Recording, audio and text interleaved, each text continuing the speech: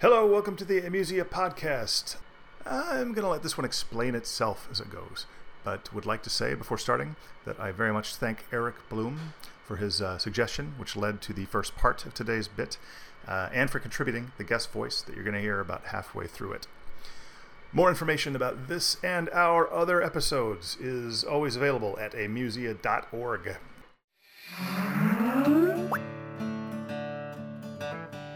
All right, everybody, welcome to this weekly live chat session of the Racist Police Support Group. It's been a hard week. A lot of incidents in the news. We've had so many messages all week long on our support forum. I'm glad to see so many of you with us right now on Skype, a lot of new faces. So for everyone's benefit, I'm going to read the creed of the Racist Police Support Group.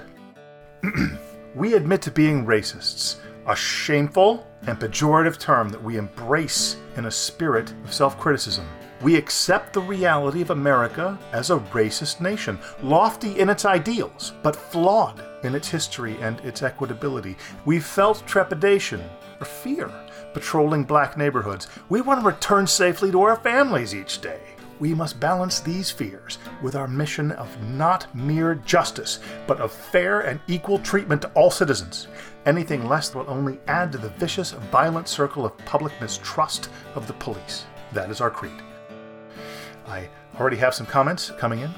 Here's one from an officer RD in Raleigh, North Carolina. Okay, what is this pussy psychobabble? Oh, okay. All right, RD, thank you for your input.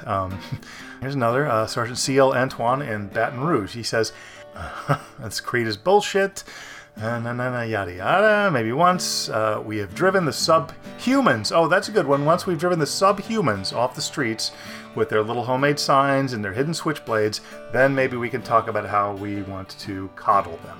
Okay. Sergeant C.L. Antoine. Wow. This is not the usual kind of dialogue that we have here at the Racist Police Support Group.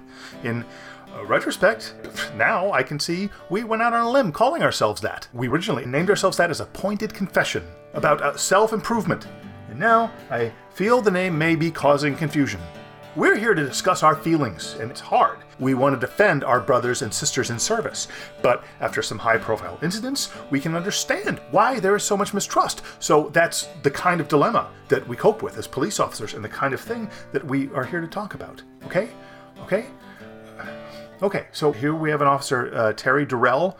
He's with us on Skype, and I see he's pinging me with a message that maybe I can clear things up, he says. So, all right, Terry, I'll pass the mic to you. Hi, thanks.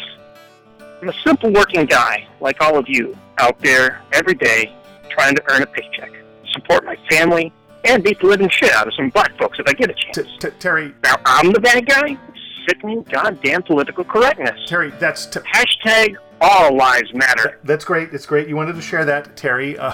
But I'm going to stop you right there. See, I don't think what you're saying is in the spirit of the group, as I have been trying to describe it. That there are so many good policemen and women in this country. They put themselves at risk when they wear that uniform, and then there's Terry. So, just, wow. Again, I am questioning the wisdom of calling ourselves the Racist Police Support Group. Let's play it safer and go to a message here from MT. He's an officer in Cleveland, has been a member of our group for quite a while, so I'm hoping that he may, This may help explain, MT writes. The Trump campaign has had a hard time recruiting speakers to fill 4 days of the national convention here in Cleveland next week. Okay, MT, I'm not sure how that's relevant, but you have a little more here. They're shaking the trees looking for speakers, and it seems our small online support group caught their eye. If you follow this link to their ad promoting the convention, you may see how some officers first found us. Well, normally I would never take up the valuable time on our feed streaming an ad into it, but we're kind of in a meltdown here today. So, here goes.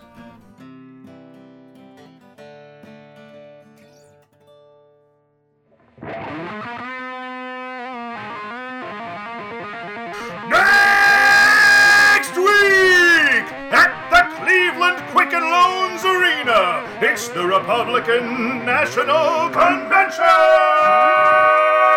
Following in the footsteps of John C. Fremont, Wendell Willkie, and Barry Goldwater, see the 2016 nominee accepts his reigning title as presidential nominee, Donald J. Trump!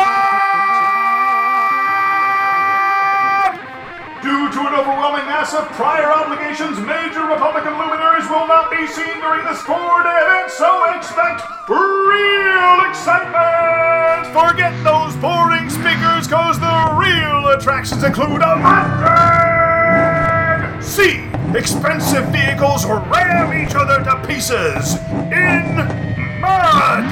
And Ultimate Fighting Championships! See masculine men in wee little tights scramble and grope sweatily at each other's bodies for hours upon hours in glorious heterosexuality! Do not miss the Make America Great Again wet t-shirt contest!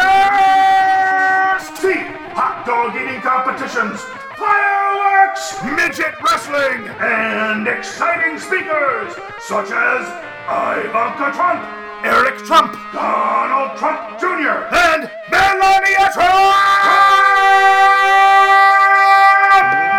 Invitations have also been extended to exciting advocacy organizations to describe how they'll help Mr. Trump make America great again, including the White Nationalist Social People's Party, the White Powerful White People's Party, the Racist Police Support Group, and the Racist White People's Group of We're Not Nazis Group! All next week, downtown Cleveland. Do not miss it. Rioting starts daily at 4 p.m. Reserve your spots now at the Quicken Loans Arena!